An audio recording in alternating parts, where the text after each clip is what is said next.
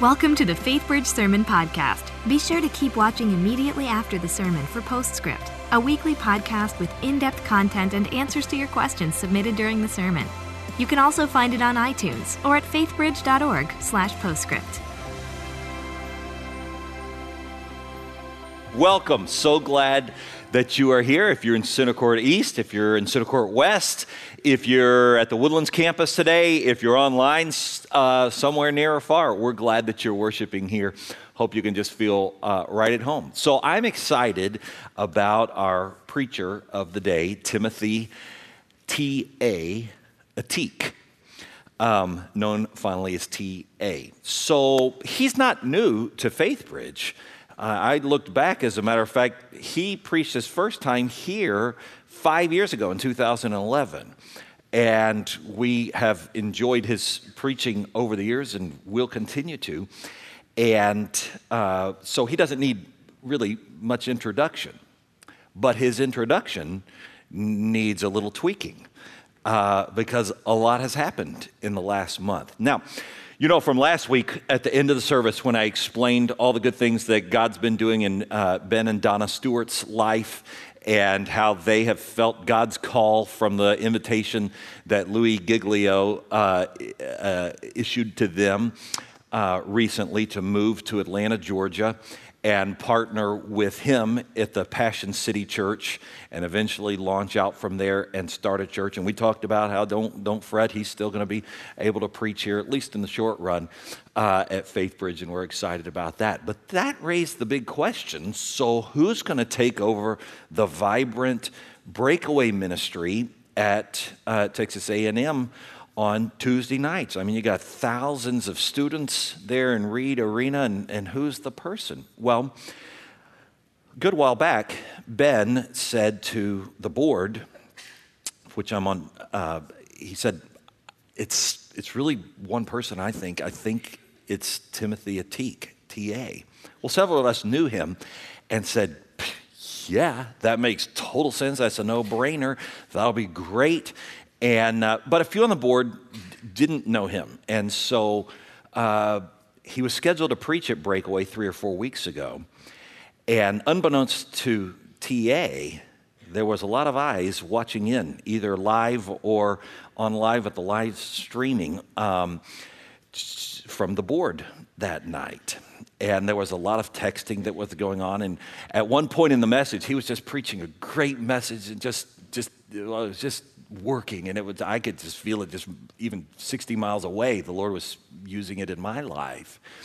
Towards the end of the message, he said, well, I'll go ahead and tell you college students this because I may never see you again anyhow. And somebody texted in our little group link, oh, yes, you will. And so the announcement was made this past Tuesday night that TA will become the next director of Breakaway Ministry. So, yeah, that's very exciting. And because we've loved Breakaway for years and years. And so this is a wonderful thing. Let's welcome TA as he comes to bring God's word to us now.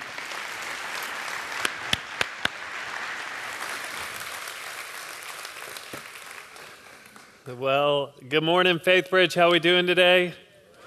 It is such a privilege and honor to be back with you. I just love the opportunity to be here at FaithBridge. So thanks for having me today. I want to say this. My wife and I, we got married about 9.5 years ago, which means we started dating about 10.5 years ago, which means I started trying to work it with her about 11.5 years ago. And I'm going to say something right now which will shock every person in this room, but believe it or not, there was actually a time when my wife just wasn't that into this. I know. Hey, I know. Just as shocked as you are.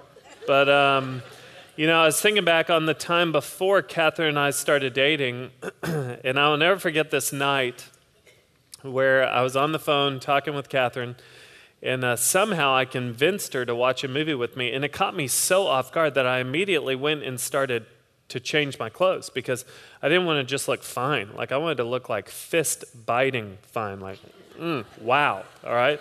I know what some of y'all are thinking. You're thinking that's not possible for you. That's what I was going for, all right? And so I am trying to get ready for this evening, and as I'm getting ready, my mind just begins to go down the romantic road. I just begin to think, oh my gosh, this is the Catherine Robison. Like, what if this little time watching a movie kind of snowballs into me getting to ask her out on like an official date? And what if we begin dating? And so I'm just beginning to go down the romantic road. And so I get ready to go. I check my clothes. They look good. The spike is spiky. And I get in my car, and I am making my way over to meet Catherine. And I'm just fighting off pitters the whole way over there. So nervous. And while I'm in the car, I just think, you know what? Here's what I'm going to do. I'm going to call Catherine and see if I can pick her up some ice cream on the way over, just to show her that I can be spontaneous, fun, thoughtful. And so I call up Catherine, ask her if I can get her some ice cream, and she informs me that she doesn't want any ice cream. And then she also informs me that her friend Katie is going to be joining us that night. And that kind of began a night-long lesson as a guy that, like, when you initiate with a girl, you really need to be clear on what your intentions are. Because that night I got to Catherine's apartment, and while I was there, a different guy called to actually ask her out. And so Catherine spent the majority of the evening in the other room on the phone with a different guy. The good news is that after she got off the phone, us three girls were able to sit and debrief about the whole conversation. But I tell you that because, man, that night, my dreams in reality went in two totally different directions, all right? Like that night, I dreamt of being Catherine's man, and I ended up being her gal pal, all right? Two totally different directions. And there was disappointment in that, but I would say the disappointment lasted for about a day. But I tell you that because in life, man, there are times in life where our dreams and reality can go in two totally different directions. How we think things are going to go and how things actually go can be so different, and it can land us in monumental disappointment. And I wonder if that's anyone here this morning where you're in this place in life where your dreams and reality have gone in two totally different directions, and you have landed in a season of disappointment. And you need to know there are times where seasons of disappointment don't just last a day, they can last a week, a month, months, or even years. And I just wonder if that's anyone here today. Maybe your dreams in marriage or parenting, in your reality in marriage or parenting, have gone in two totally different directions, and life is disappointing.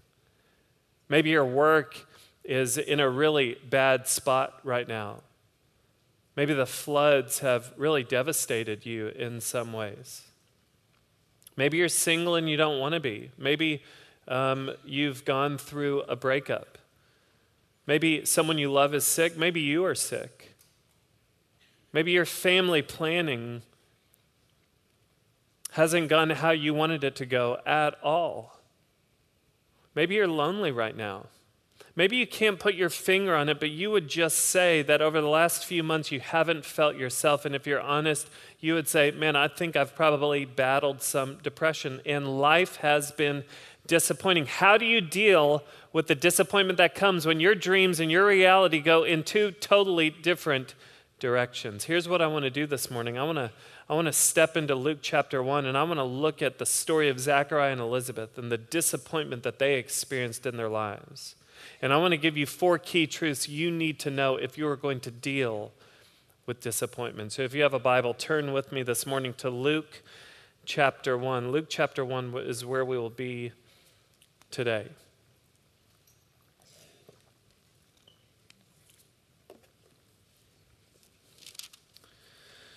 We'll start in verse 5. Verse 5 is going to kind of introduce us to Zechariah and Elizabeth. It says this. It says, in the days of Herod, king of Judea, there was a priest named Zechariah, of the division of Abijah, and he had a wife from the daughters of Aaron, and her name was Elizabeth. And so here we get some good information about Zechariah and Elizabeth. We find out that Zechariah is a priest, which tells us that he works for God for a living.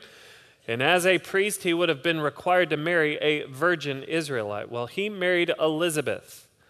Elizabeth wasn't just any old virgin Israelite. She was a descendant of Aaron. That's what the text tells us. Who was Aaron? Aaron was the first high priest of the nation of Israel, and that was considered a big deal. That means that Zechariah was a poster child for the how did that guy get that girl foundation, all right? So they have it going on. This is a power couple, and then verse 6 tells us a little bit more about them. It says this, "And they were both righteous before God, walking blamelessly in all the commandments and statutes of the Lord." So they knew God, they walked with God, and they obeyed God. But then we get to verse 7. And verse 7 is going to drop us into their disappointment. It says, "But they had no child, because Elizabeth was barren, and both were advanced in years." So you have these two amazing people sitting in an extended season of disappointment. Elizabeth is barren. And then it tells us something very important. It says that they are advanced in years. Here's what you need to know. Childlessness in this society was considered a curse. Not only that, a woman's value in society was in large part measured by her ability to have children. Not only that, children were responsible for taking care of their parents as they got older. They were responsible for taking care of them physically and financially. So the fact that we know that they are advanced in years tells us that they have been walking in public shame for years, and things were not going to change. Because Elizabeth was beyond the years of having children. So that meant that most likely they would finish out their lives struggling physically, financially, and socially. Talk about disappointment. And this verse 7 really drops us into a tough place theologically. Because we want to believe, if you're honest with yourself, we all want to believe that God is somehow on board with the idea of karma. That if we do good for God, then he will turn around and do good for us. It's this idea that God is in some way a cosmic-sized vending machine, which I know you've been talking about for the last this idea of a vending machine. You've talked about it some over the last few weeks with prayer, but it's this idea that if you get the combination for life just right, then God will drop down the blessing that you want. You think about a vending machine, it usually requires a 2-button combination, a letter and a number. And if you get the right combination, then you will get what you want. And I think a lot of us want to believe that God's like that. If we get the combination of life right, then we will get ultimately what we want. Well, if you look at Zechariah and Elizabeth, I would say that they got the combination right. They have verse 5 combined with verse 6. They have a good heritage combined with good character. You would think it would result in a verse 7 that is chocked full of blessing. But for Zechariah and Elizabeth, the vending machine of heaven has gotten jammed. And maybe you're here this morning and you can identify with that. Because when you look at your life, you might say, you know what, I feel like I've gotten the combination right. I have faith in God. And I've been studying his word, and I've been seeking to live a life that's pleasing to him, and I seek to obey him, so I have faith, and I have good works, I have obedience. I feel like I've gotten the combination right, but instead of God dropping down blessing, it feels as if he has dropped down disappointment. And this is where you're at today, where your dreams and your reality are going in two totally different directions. Here's what you need to know. When you interact with God as if he's on board with karma, that if you do good, you can expect to get good, or if you interact with God as if he's a cosmic-sized vending machine and you work hard to get the combination just right, and in the end, instead of dropping down blessing, it feels like he drops down disappointment. Life becomes disappointing, and when life becomes disappointing, God can become disappointing.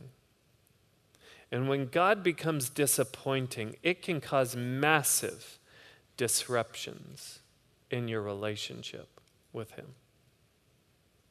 I remember one of my close friends growing up graduated high school, went to college at Baylor, and while he was at Baylor, man, everything in life just imploded.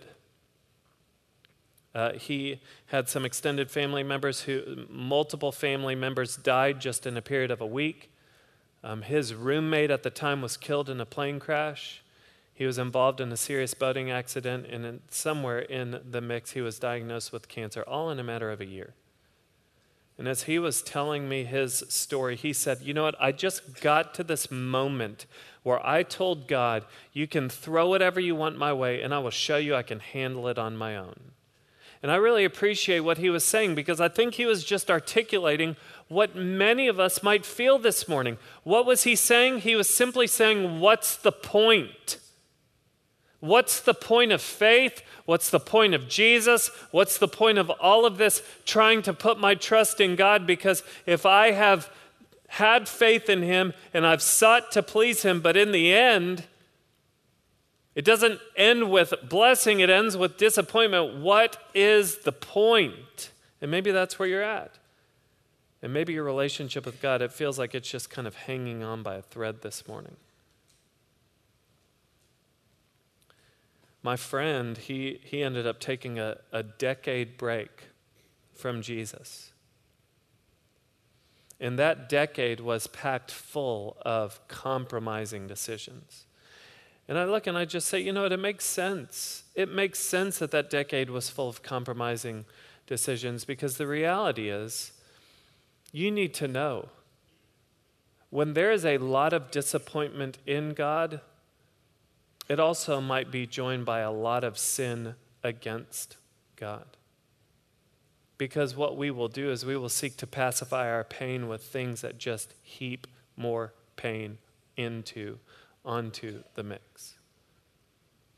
The first key truth that you need to be clear on when you're dealing with disappointment in your life is this. If you interact with God as if he is a cosmic-sized vending machine, you need to know the vending machine of heaven will ultimately get jammed. It will. It will ultimately get jammed. And I feel like the Bible has been really clear about this. I think about what Jesus told his friends in John 16:33. This is just hours before he's arrested and ultimately crucified, which means he is sharing with his friends some of the most important truths that he can. John 16:33, Jesus tells his friends this, I have told you these things so that in me you may have peace. In this world you will have trouble, but take heart, I have overcome the world. I just pictured Jesus, and I don't think that this necessarily happened, but I just pictured Jesus getting with his friends saying, hey, guys, I'm God, so I know everything, but I went ahead and stayed up all night just thinking how I wanted to put this because I wanted it to be as clear as possible. Please don't miss this, guys. In this world, in this place that you currently live in, you will have trouble. Okay, Jesus, let me just make sure I'm clear on what you're saying. All right. What I hear you saying is that you are like a vending machine. And if I get the combination just right, you will give me what I want. No. In this world, you will, not you might, you will have trouble. Jesus spells it out for us. Why does Jesus say in Matthew 11:28, come to me all who are weary and heavy laden, and I will give you rest? He says that because this world, this life can be extremely difficult. You go and read the Psalms. Why do the Psalms portray God as a rock and a refuge and a shelter and a stronghold and a healer of the brokenhearted? Why? Because God never promises to stop the storms in life, but he does promise to sustain us in the midst of the storms. And those are two totally different views of God. The first key truth you need to know is that if you interact with God as a cosmic-sized vending machine, you need to know that that vending machine will ultimately get jammed. The second key truth that you need to know when dealing with disappointment is this. Just because you can't see God doing something doesn't mean God's not doing something. Do you hear that? Just because you can't see God doing something doesn't mean God's not doing something. Look at how the story continues. Verse 8. It says this, "Now while he was serving as priest before God, when his division was on duty according to the custom of the priesthood, he was chosen by lot to enter the temple of the Lord and burn incense." So here's what you need to know. At this point in time, there is somewhere between 18,000 and 20,000 priests in Israel. That's far too many priests to all serve in the temple at the same time. And so these 18,000 to 20,000 priests were divided into 24 different divisions. And for 1 week, twice a year, each division would serve in the temple. So it is Zechariah's division's turn to serve in the temple. Once in the morning, once in the evening, one priest would be chosen to enter the holy place, burn incense, and offer prayers to God. And that chief was chosen, that priest was chosen by casting lots. And we don't have anything equivalent to casting lots in our society today, but I'll explain it in terms of rolling the dice. And if you were to be chosen as the priest who gets to enter into the holy place to burn incense and offer prayers, this was like a once-in-a-lifetime pinnacle of your career type opportunity. So year after year, Zechariah shows up, rolls the dice, nothing. Rolls the dice, nothing. This particular time, he shows up, rolls the dice, and his number gets called. And so Zechariah enters the holy place. And here's what happens, verse 10. "And the whole multitude of the people were praying outside at the hour of incense. And there appeared to him an angel of the Lord standing on the right side of the altar of incense. And Zechariah was troubled when he saw him, and fear fell upon him." And so Zechariah's number gets called. He enters the holy place, and we know what he's doing. We know that he's burning incense and he's praying. And we know what he's praying. We know that he is praying for Israel's deliverance from oppression. But some commentators believe that in this moment he even has a second prayer queued up, and it's a prayer for a child. And as he's praying, an angel shows up standing on the right side of the altar, which was a position of favor. And the angel comes with very good news, and we find it in verse 13. What does he say? It says, "The angel said to him, 'Do not be afraid, Zechariah, for your prayer has been heard, and your wife Elizabeth will bear you a son, and you shall call his name John.'" Do you hear what the angel's saying? He's saying, Zechariah, just because you couldn't see God doing something doesn't mean God has not been doing something. There has never been a moment where you and Elizabeth have not been on God's radar. There has never been a moment where you have not been on his mind. There has never been a moment in your journey where God has not been with you. God has been leading you and Elizabeth through life to this moment where he is now going to show up and do the impossible. I'll tell you this, as the more I read the scriptures, the more it becomes clear that God does some of his best work in the most disappointing times. Do you realize that? God does some of his best work in the most disappointing times. I think about the Exodus, where God sends Moses in to bust 2 million people out of slavery. And so Moses goes in and says, "Hey, follow me to freedom." And so 2 million people begin to follow Moses, and Moses takes the people the route that God tells them to go. And where do they find themselves? At a dead end. The Red Sea. Can you imagine this? Moses is like, "Here we go. We're on our way to freedom." Okay, Moses, just to be clear, I thought you said freedom. This is a sea. This is a dead end. Can you imagine the disappointment? Imagine the conversations. And what does God do? He shows up and splits the sea in half. Imagine the people associated with Lazarus when Lazarus died. He dies, and the text is really clear in John 11 that Lazarus and his 2 sisters, Mary and Martha, are people that Jesus really cared about. But Lazarus dies, and Jesus doesn't even bother to show up for 4 days. And when Jesus finally rolls into town, what does Martha say to him? She, in a sense, says, "Where were you?" Have you ever said that to God? Where were you? And she says, if you had been here, things would have been different. Maybe you've felt that before. Imagine the disappointment. You know Jesus cares about you. Your brother dies. Jesus doesn't bother to show up for 4 days. Imagine the disappointment. But what does Jesus do? He tells him to roll away the stone. He begins to talk to a dead guy. And Lazarus comes back to life. Jesus does some of his best work in the most disappointing times. What does this mean? It means be patient. Trust God. Pray fervently. Ask God to move. What if God is just moving you to a place now in your life where you're going to get to see him move in greater ways than you would have ever gotten to see him move if your dreams in reality had been perfectly synced up? Some of y'all just need to be reminded this morning that God is the God of the impossible.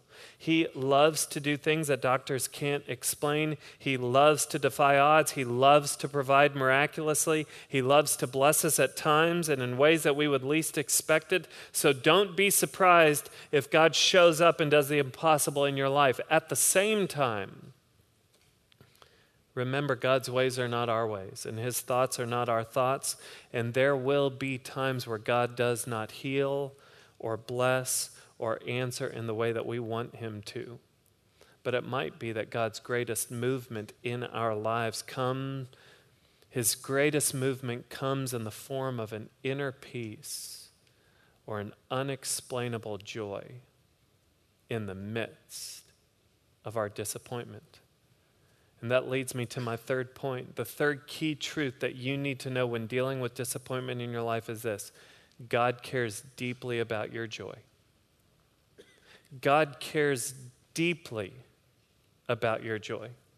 Look back at verse 14, what the angel says to Zechariah. He says this: you will have joy and gladness, and many will rejoice at his birth. And so the angel is just basically unpacking God's will for Zechariah and Elizabeth's life. So he says, okay, point one on God's will for your life: Zechariah, your old wrinkly wife, is going to get pregnant. All right, and that's kind of a good deal. Point number two on God's will for your life: you're going to have joy. Why?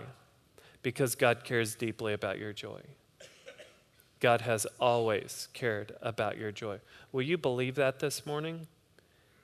That right where you are this morning, whatever season of disappointment you're in right now, God cares deeply about your joy. It is his desire for you to be full of joy.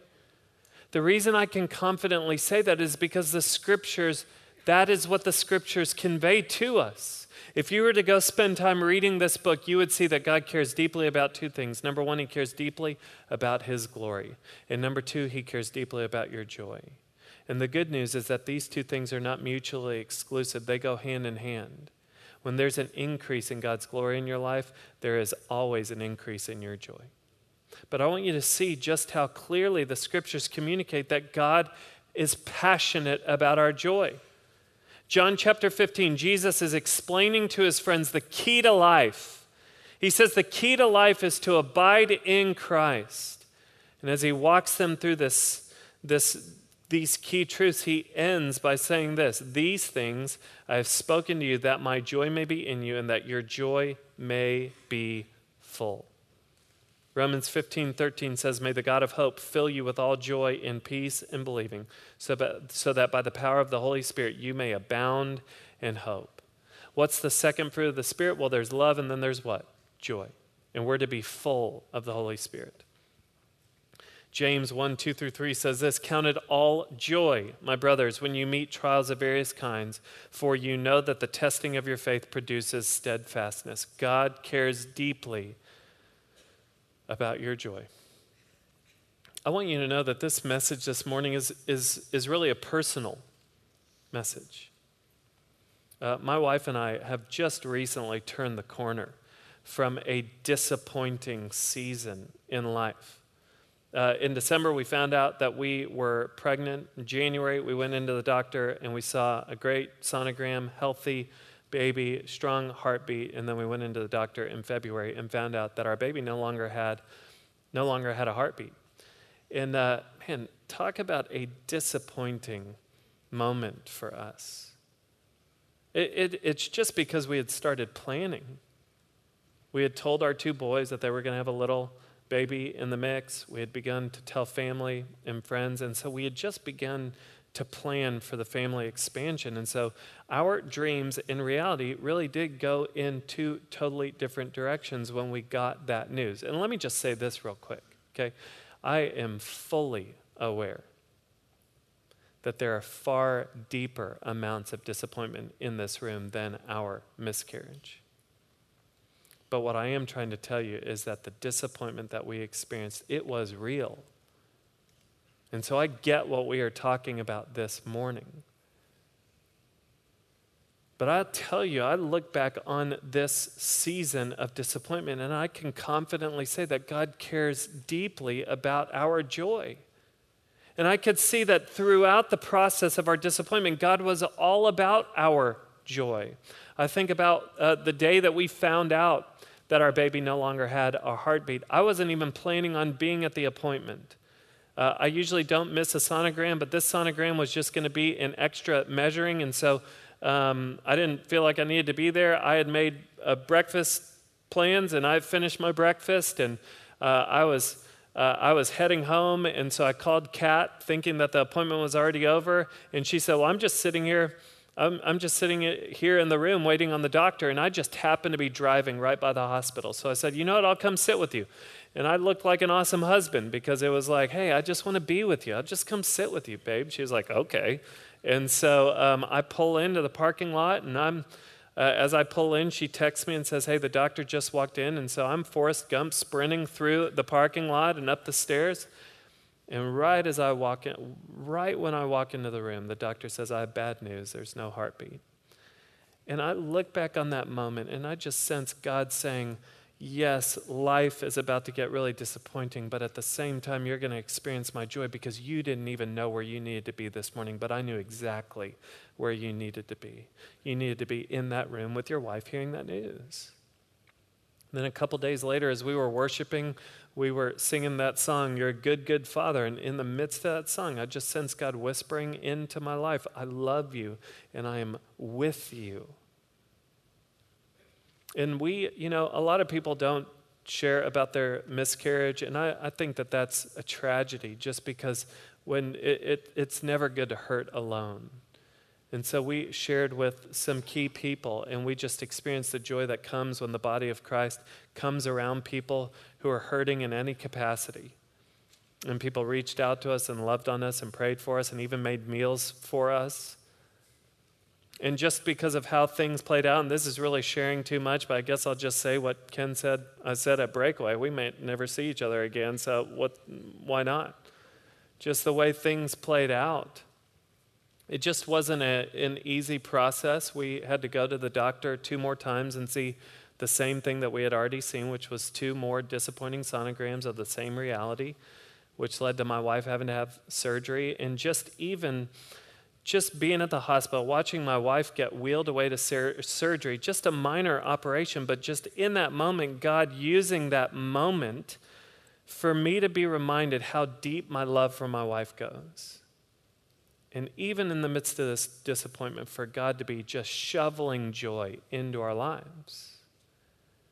And so the reason that I even share this with you is in no way to tweak your emotions for us. It's to say, I get it, and what I am telling you this morning is true. That God cares deeply about our joy. You know what? Great amounts of joy come when God allows your dreams and your reality to be perfectly synced up. But you also need to know some of the greatest amounts of joy come when God ministers to you in the midst of the disappointment that comes from your dreams and reality going in 2 totally different directions. So don't miss the joy that is waiting for you today. Don't sit there and wait for your disappointment to turn the corner because that's where joy will be. Now, what if God wants to do something in your life? What if He wants to flood your life with joy today, even in the midst of the disappointment? The 4th key truth that I want you to know when dealing with disappointment in your life is this: God's plan A for your life is better than your plan A for your life. God's plan A for your life is so much better than your plan A for your life. Look back at the text. Look at verses 14 and 15. And you will have joy and gladness, and many will rejoice at his birth, for he will be great before the Lord, and he must not drink wine or strong drink, and he will be filled with the Holy Spirit, even from his mother's womb. And so the angel shows up and says, hey, this is going to be a special kid because your kid is going to be filled with the Holy Spirit. Here's why that's such a big deal. Okay, the period of time between the Old Testament and the New Testament is considered the intertestamental period. And it was considered 400 years of silence, where the nation of Israel really heard nothing new from God, and the presence of the Holy Spirit wasn't felt. And so when the angel shows up and says, hey, your kid is going to be full of the Holy Spirit, it's as if the angel is saying, hey, the Holy Spirit is going to go public again with your child. And the nation of Israel hasn't heard a prophetic word in 400 years. The last thing that they had really heard was back at the end of Malachi. Let me just read you what Malachi chapter 4, verses 5 and 6 say. It says, behold, I will send you Elijah, the prophet, before the great and awesome day of the Lord comes, and he will turn the hearts of fathers to their children and the hearts of children to their fathers, lest I come and strike the land with a decree of utter destruction. 400 years later, Gabriel shows up to Zechariah, and listen to Gabriel's wording, verses 16 and 17. And he will turn many of the children of Israel to the Lord their God. And he will go before him in the spirit and power of Elijah to turn the hearts of the fathers to the children and the disobedient to the wisdom of the just, to make ready for the Lord a people prepared. So do you see what's happening here? The angel comes to Zechariah and he's basically saying, hey, you know that one that Malachi talked about? The one who would turn hearts back to the Lord, the one who would prepare the way for the Messiah? Yeah, he's going to call you daddy. So yeah, your plan A for your life culminated in you and Elizabeth having a baby that would change your lives. Well, my plan A, God's plan A for your lives is going to culminate in you having a kid that's going to change countless lives. Your plan A culminated in having a baby. God's plan A culminates in you getting a John the Baptist, all right? God's plan A is better than your plan A. God's dreams are so much better than your dreams. Just think about it. With God, who knows what will happen tomorrow? Really, who knows what will happen tomorrow? Just because you're disappointed today in your unfulfilled dreams doesn't mean you won't be rejoicing tomorrow in God's dreams to change the world through you. So what would it look like for you today just to come before God and be honest and say, God, life is disappointing. My dreams, my reality have gone in two totally different directions, and it has landed me in this season of disappointment. And because life is disappointing, you have become disappointing to me. But this morning, I'm going to begin to believe that just because I can't see you doing something doesn't mean you're not doing something. And I'm going to begin to believe that you really do care about my joy. And I'm going to claim the fact that your plan A is better than my plan A. So God, I trust you. And I'm asking you to show up in my life. I want you to see how the story finishes up. Look at verses 18 through 25. It says this. I love what Zechariah says here. He says to the angel, how shall I know this? For I'm an old man and my wife is advanced in years. Guys, did you see what he did there? He's like, well, I'm old and my wife, she's advanced. So that's good. Underline that, man. He says, how shall I know this? And the angel responds, hello, McFly. I am Gabriel. I stand in the presence of God, and I was sent to speak to you and to bring you this good news. And behold, you're going to be silent and unable to speak until the day that these things take place, because you did not believe my words, which will be fulfilled in their time. And the people were waiting for Zechariah, and they were wondering at his delay in the temple. And when he came out, he was unable to speak to them, and they realized that he had seen a vision in the temple. And he kept making signs to them and remained mute. And when his time of service was ended, he went to his home. After these days, his wife Elizabeth conceived, and for 5 months she kept herself hidden, saying, "Thus the Lord has done for me in the days when he looked on me to take away my reproach among people." So just get what's happening here. 4 years, Zachariah and Elizabeth have prayed for a kid, and then the angel shows up and says, "You're going to get your kid." And what does Zachariah do? He doubts. He doubts. And I'm so, I hate to say it, but I'm kind of encouraged by this. Because what this shows me is that this story isn't about Zachariah or Elizabeth's faithfulness. That's not what this story is about. This isn't a story about their faithfulness. This is a story about God's faithfulness. That even in the midst of their doubt, God shows up. Even in the midst of their doubt, God shows up. You know what? Praise God that he isn't on board with karma, this idea of if you do good, you'll get good. Praise God that he's not on board with some cosmic-sized vending machine where if you get the combination just right, you'll get what you want. Because the bottom line is this: God's definition of good is different than our definition of good. God's definition of good is perfection. And if God's definition of good is perfection, that means that the combination of life is impossible. It's impossible for anyone to get right. Nobody here is capable of getting the combination of life just right to get what you want from God. Now, the reality is every single one of us falls short of God's standard of perfection. Imperfect people before a perfect God don't deserve blessing. We actually deserve punishment. So the good news of Christianity is that God, just like he did with Zachariah and Elizabeth, God blesses us in spite of us. And so this morning, if you're sitting in the midst of a disappointing season, if life is disappointing, because life is disappointing, God has become disappointing, the place where you need to start today is with realizing that you don't necessarily deserve what you think you deserve from God. No, every single one of us is deserving of punishment, not blessing. But God, being rich in mercy, has lavished us with his grace. And instead of dropping down punishment, he dropped down his son, Jesus Christ. Jesus Christ lived the life that we couldn't. He is the only one who's ever lived a perfect life. And then Jesus died the death that every single one of us deserved to die. Jesus Christ went to the cross, and he was punished on the cross for our sins. And on the third day, Jesus Christ was raised from the dead so that all who put their faith and trust in Jesus Christ could be raised to walk in newness of life. This is the good news of Christianity, that God blesses us in spite of us. And when you have faith in Jesus Christ, when you come to a moment where you open up your life, you open up your heart, you invite Jesus Christ in, when you know Jesus Christ in a personal way,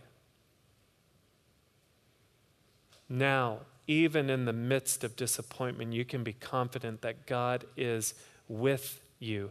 God is leading you. God is caring for you. God is crying with you. God is working all things for good on behalf of you. And then one day is coming where he is going to take you to in an eternity free from disappointment. This is our reality when we are in Christ. If your dreams and your reality are going in two totally different directions and you are in the midst of a disappointing season, you need to know the only answer for your disappointment is Jesus Christ. And so let me just ask you, do you know him? Do you know Jesus Christ? Are you looking to him? Will you trust him? Because he can be trusted when your dreams and your reality go in two totally different directions and you find yourself in a season of disappointment. Let's pray together.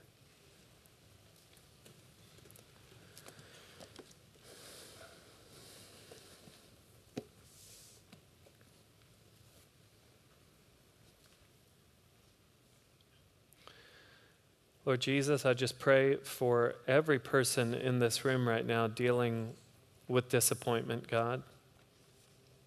And I would imagine that the disappointment can run pretty deep in this room. And I thank you that you care, God. I thank you that you care deeply. I thank you that just because we can't see you doing something doesn't mean you're not doing something. Thank you that you do care deeply about every single person's joy. Thank you that your plan A is better than our plan A. Your dreams are better than our dreams, God.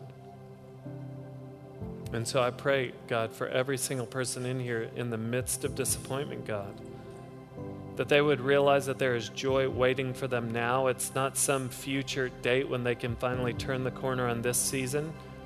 It's here and now, God. So we praise you, Jesus, for who you are and what you've done. And we praise you that even in the midst of the disappointment, you're with us, caring for us. And I praise you that a day is coming where you're going to put a stop to all of the disappointment. And we will have an eternity with you, satisfied and full of joy. We need you. We love you. Amen. Welcome to Postscript. Here we hope to answer your questions and help you dig deeper into the messages and sermons at FaithBridge by talking with the teacher of the day.